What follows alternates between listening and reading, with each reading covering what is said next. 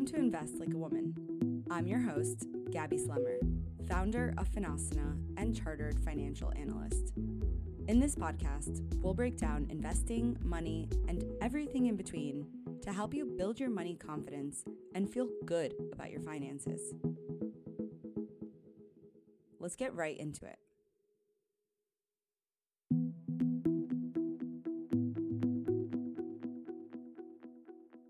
Hey guys, welcome back to Invest Like a Woman. Last time we wrapped up the Investing 101 mini-series and we talked all about introduction to investing. This week we're going to switch gears a little bit and ask some hard questions. What is wealth? What does it mean to be wealthy? How do you become wealthy? And how do you grow your wealth? How do you protect the wealth that you have? What are strategies that will help you get rich? Whatever that means to you. And we'll get into what I mean by that. So as you know from listening to this podcast, I talk a lot about very specific things about money and investing and managing your finances. But the behavioral aspect about it comes in a lot, right? We talk a lot about some esoteric, slightly woo-woo at times. Speaking of woo, I'm going to quickly plug. Last week, I went on my dear friend Sasha's podcast, which is all about Ayurveda. And we talked about Ayurveda and finance and got real woo at times, which was a lot of fun and really, really valuable. So highly recommend you guys listen to that. It's called Ojis Oasis and available wherever you get your podcast, just like this one. So anyways, today we're going to talk all about wealth and what it means and how to get there, as mentioned. So when we think about growing our wealth, the first thing that I want everyone to take a second to do is think about, what does wealth mean to you? When you think about someone who's wealthy, or you think about wanting to maybe be wealthy, what does that mean? Do you think about a number? Do you think about your own bank account? Maybe do you think about a lifestyle, type of life you want to live, types of things you want to have? Or do you think about a career, a job, a salary? There are so many different ways to measure wealth. And of course, there's so many different ways to create wealth. But before we think about strategies that we can use to grow our wealth, we have to think about what it even means in the first place, right? We can't try to attain something if we can't define it in the first place. And being wealthy is one of those things that everyone talks about. It's, I want to say stigmatized, but that's perhaps not the right word, but there's a lot of expectation and feelings and assumptions around this word. It's kind of a heavy word, just like being poor is a heavy word. But we can also think about the difference between being rich and being wealthy. The reason I bring this up is that there's a really good little diagram that I've seen that I actually posted about it on my Instagram a while ago. So you can go back and look through the Finasana Instagram if this isn't making sense to you, because I'm going to try to verbally explain what it is. But it's the difference between being rich and being wealthy. So if you think about being rich and you think about an iceberg, that 90% of its surface is above water and there's only a little bit underneath the water, then being wealthy is pretty much the opposite of that. You're going to invert the iceberg so that you have 90% of it below water, i.e. what you can't see, and only 10% of it above water. So the reason I bring this up is because wealth is something that a lot of times you can't see in other people, whereas riches you can very clearly see. Riches, the kind of car they drive, the kind of clothes they wear, the watch on their hands, the shoes on their feet, what they're posting on their Instagram about traveling all the time, whatever it is, all these outward, generally very material things that people decide to show you. It's that classic Carrie Bradshaw quote from Sex and the City that she says, "I like my money where I can see it, hanging in my closet." I personally like my money where I cannot see it, hidden in my bank account, and I know it's going to be there to support me. But it bears repeating. It's worth talking about because for some people, for a lot of people, you see someone who's outwardly rich and that's who you aspire to be like because you can see it. But in reality, that's usually not what you want if you, of course, I'm generalizing here. I'm speaking in groups of people. This isn't everybody, but a lot of times what you see only scratches the surface so much of the time. And to that point, I want to bring up this idea of being wealthy and having a lot of money in the bank and having wealth or assets or high net worth, which I'm going to get into slightly, versus making a lot of money. And having money versus being good with money, or again, buying really expensive stuff versus having loads in the bank. So I'm just going to ask a quick question, a riddle, if you will. What do Lady Gaga, Mike Tyson, Michael Jackson, 50 Cent, and Nicolas Cage have in common? Some of you might know the answer to this. They've all declared bankruptcy. All of these people, incredibly famous, incredibly rich, have made millions and millions and millions of dollars, yet somehow managed to outspend their means, even though their means were incredibly high. There's actually a story that I always like repeating about Rihanna, that she sued her financial advisor because I forget the details and I should probably know this if I'm going to repeat it, but she spent way more money than she made, got close to going bankrupt. I don't know if she actually quite went bankrupt, and then sued her financial advisor. And in court, he said this was his defense or part of it. I didn't think I had to tell her if she spent everything that she made, she wouldn't have anything left. Now, of course, that's an extreme example. I don't know the specifics. I'm not trying to bad talk Rihanna, but it just happens to so many of us. And it's just so important for us to constantly hear these stories and hear these things, because when you don't make a lot of money, it's easy to blame the fact that you don't make a lot of money on the fact that you don't have a lot of money. And you always think, well, if only my salary was higher, if only I made this much money, if only I had it. But in reality, it's about making money, but it's also about protecting the money that you do have and spending in a way that is going to make you feel wealthy, which, by the way, for a lot of us, wealth isn't just about money. A lot of us can feel wealthy in other ways. And that goes into success and all of these different mindsets about money and wealth and success. But achieving financial freedom, getting to a point where you feel wealthy, is about having enough savings, investments, cash, assets to afford the kind of life that you want for yourself and your family, whatever that means to you. Now, that's a pretty Google definition, right? I think that actually is the definition when I Google what is financial freedom. But when we try to break that down, we can break it down into two things: having enough and affording the kind of life that you want. Now, this concept of enough, that is something that's really hard.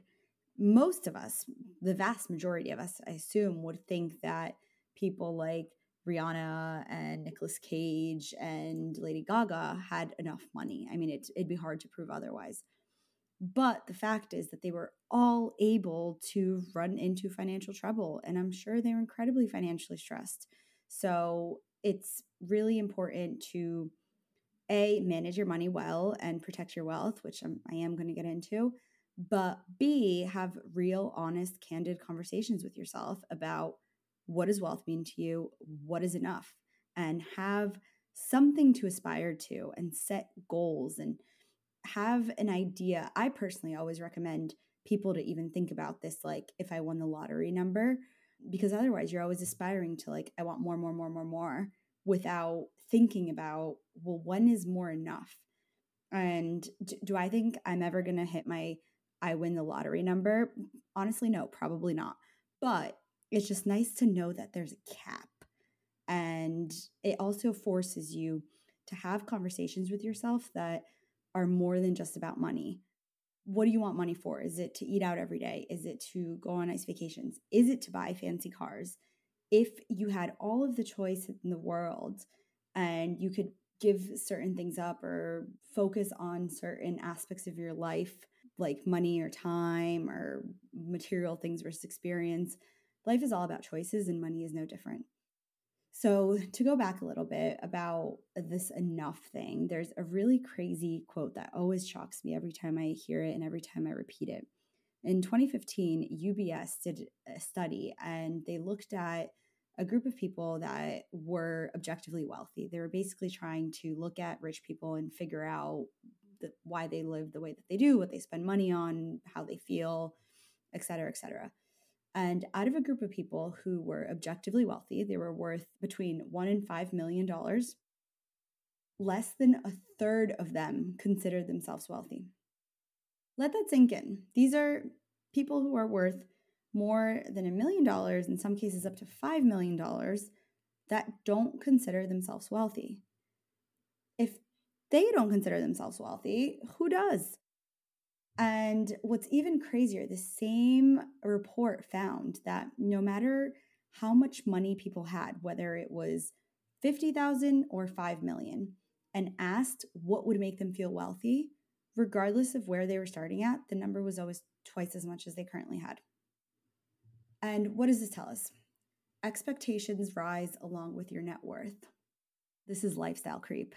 Lifestyle creep in action. You hang out with people who make more money as you yourself start to make more money, and the expectations rise, your expectations rise.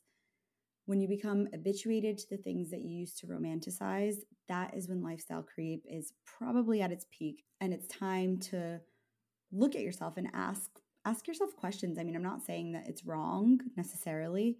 I'm just saying don't let it become something automatic that's then going to eat into your literal wealth.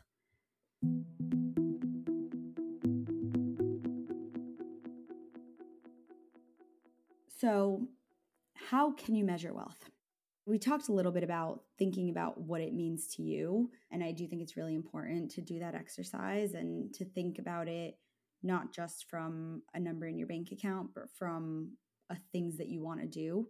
So I joke around a lot that if I had enough money to afford first class tickets, I would be good. I don't need to make any more money. That's like my cap. I'm like, I don't need private jets. I don't want to be rich and famous. That's my limit. Not there yet, by the way. That's kind of what I mean. Like, I don't need fancy shoes. I don't need designer stuff, but I like eating out. Some people are the opposite. You can like traveling. You could want to spend money in your house, whatever it is. Just know what those things are to you.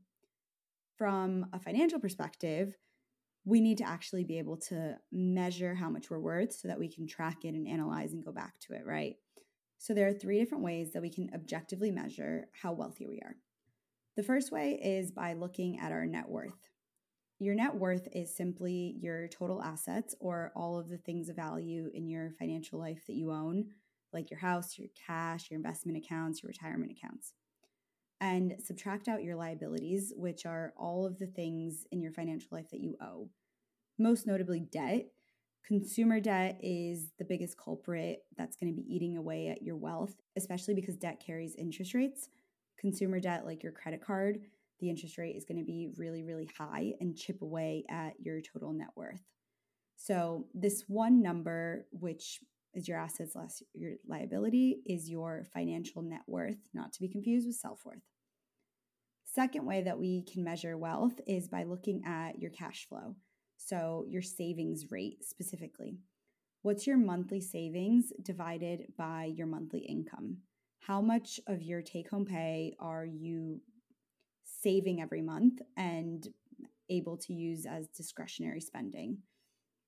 And then number 3 is more of like a business concept, but I'm going to repurpose it here for purposes of looking at your wealth because I think it's really important, is your operating leverage. If shit hit the fan and you needed to save money, could you? And that's what this number is going to tell us. You take your variable expenses or all of your expenses that change every month. So we're not talking your rent, we're not talking about your phone bill, not talking about your grocery expenses, just the things that change every month and you could cut out if you need to, divided by your total expenses. The lower that number, so the lower your variable expense divided by your total expense is, the more flexibility you're going to have if you need to save more money, if something bad happens and you need to lower your expenses every month to be able to save more money or spend it on other things, the more flexibility you're going to have. We can measure wealth in these three ways, but what are we using our wealth for? In different stages of your life, you're using the money you have in lots of different ways. So there's three ways that you can fund your life at any stage. One of them is active income. So you're working for a job and getting paid in exchange for the hours you work and your effort. Usually, this is what most of us are dealing with before we retire. Then you have passive income. Passive income is any income generated that doesn't require you to exchange time for compensation, like when you're invested in stocks and you get paid dividends, or when you own properties and you get paid rent. Basically, you could sit on the couch, watch TV, and still have money coming in from the seeds that you sowed today or yesterday.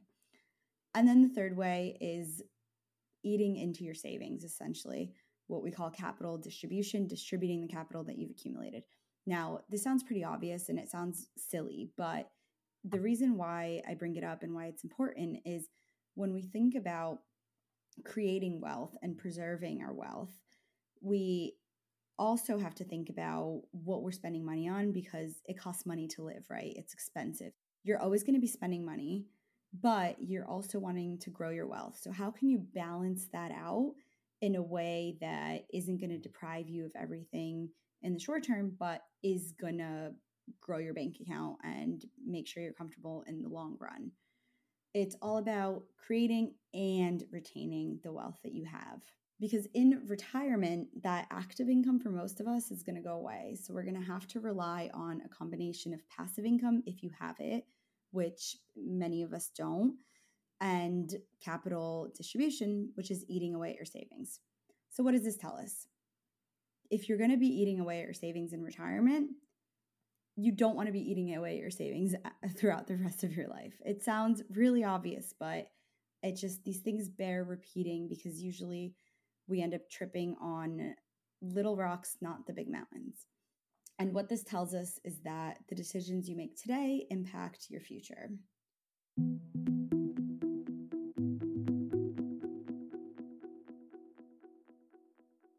So in past episodes, we've talked about three really important rules that everything I talk about can pretty much fall into one of those three buckets, which is saving money, getting rid of bad debt, and investing for the future. But if you want to take actionable steps to improve your finances and grow your wealth, what are steps that you can actually take?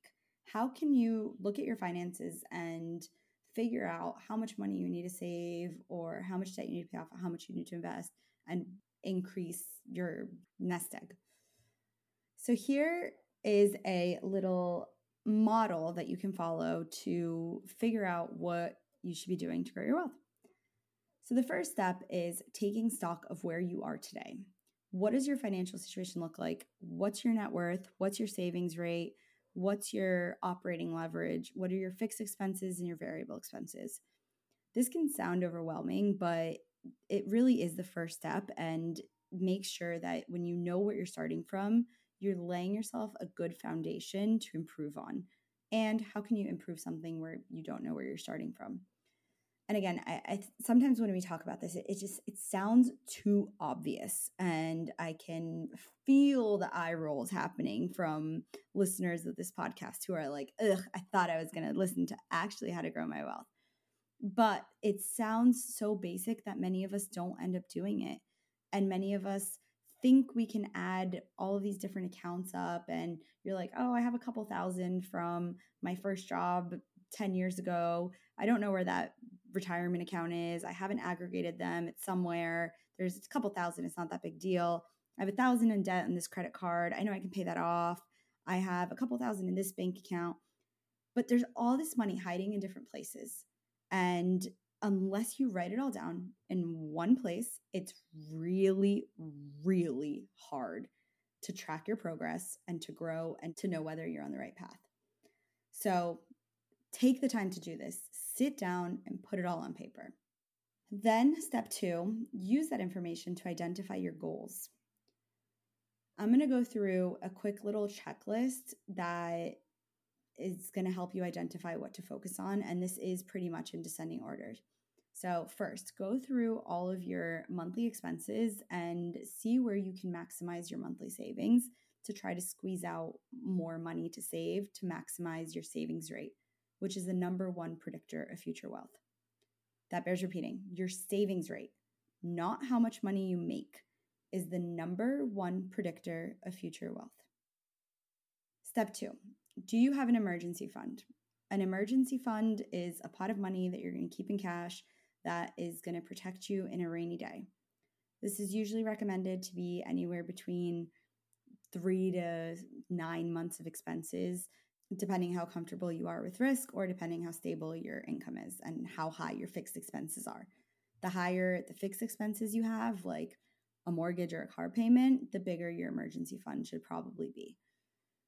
Then plan your year out by your financial obligations and contribute to expensive items ahead of time. Now, these are often referred to as sinking funds, and it basically just means like creating an envelope of money for any big thing that you have planned, like a trip or Christmas presents or birthday presents or potential, I don't know, you want to buy a new car, whatever it is. Save up for those things separately. Don't just keep adding money to your savings, then at the end of the year, pull from your savings.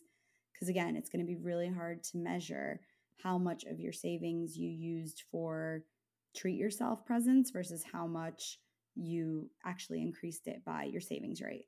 So if you ever get to the end of the quarter of the year and are like, oh my God, I've been saving all year and I don't have that much more money than I started with, what happened? This is probably what happened. You feel like you're trying to scrimp and save a little bit every month, and then you blow it on a couple random big expenses. Then number 4, pay off your high interest rate consumer debt. This is pretty much any debt that's not your mortgage. Mortgages are good debt. They help you build equity in something. So we don't classify mortgages as bad debt as long as you're on track with your payments and don't get foreclosed, obviously. Then after you've maximized your savings, you have an emergency fund, you're saving up for things that you know are coming, you've paid off your high interest debt, this is when you start thinking about investing your money and building a long-term foundation for your wealth to really grow. And I save this to last because your debt usually is growing at a higher rate than your future investments are going to grow at.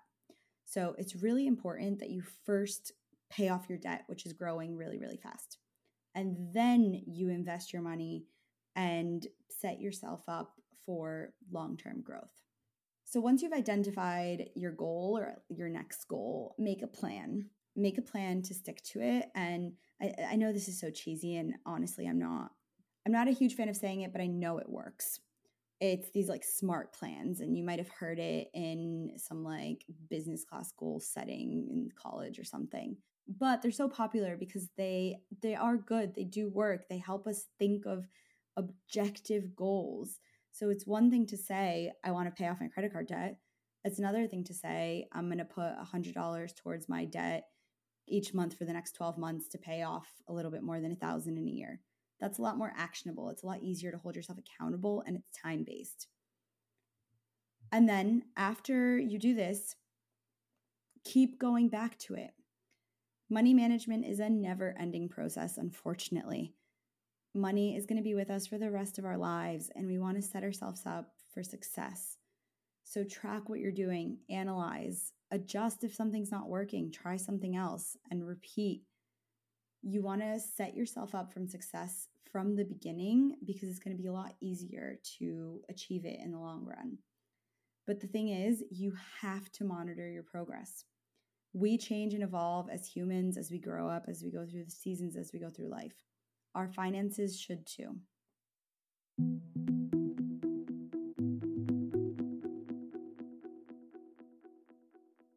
Key takeaways. What did we learn today? 1, that it's important to define what being wealthy means. It's important to think about what our enough number would be. We also learned that your savings rate is the number one predictor of future wealth. and that wealth creation is just as important as wealth retention. And of course, our 3 handy money rules to guide you: save money, get rid of bad debt, usually consumer debt, and invest for the future. Hopefully, this was a meaningful discussion and got you thinking about wealth in new ways. I look forward to continuing the conversation next time.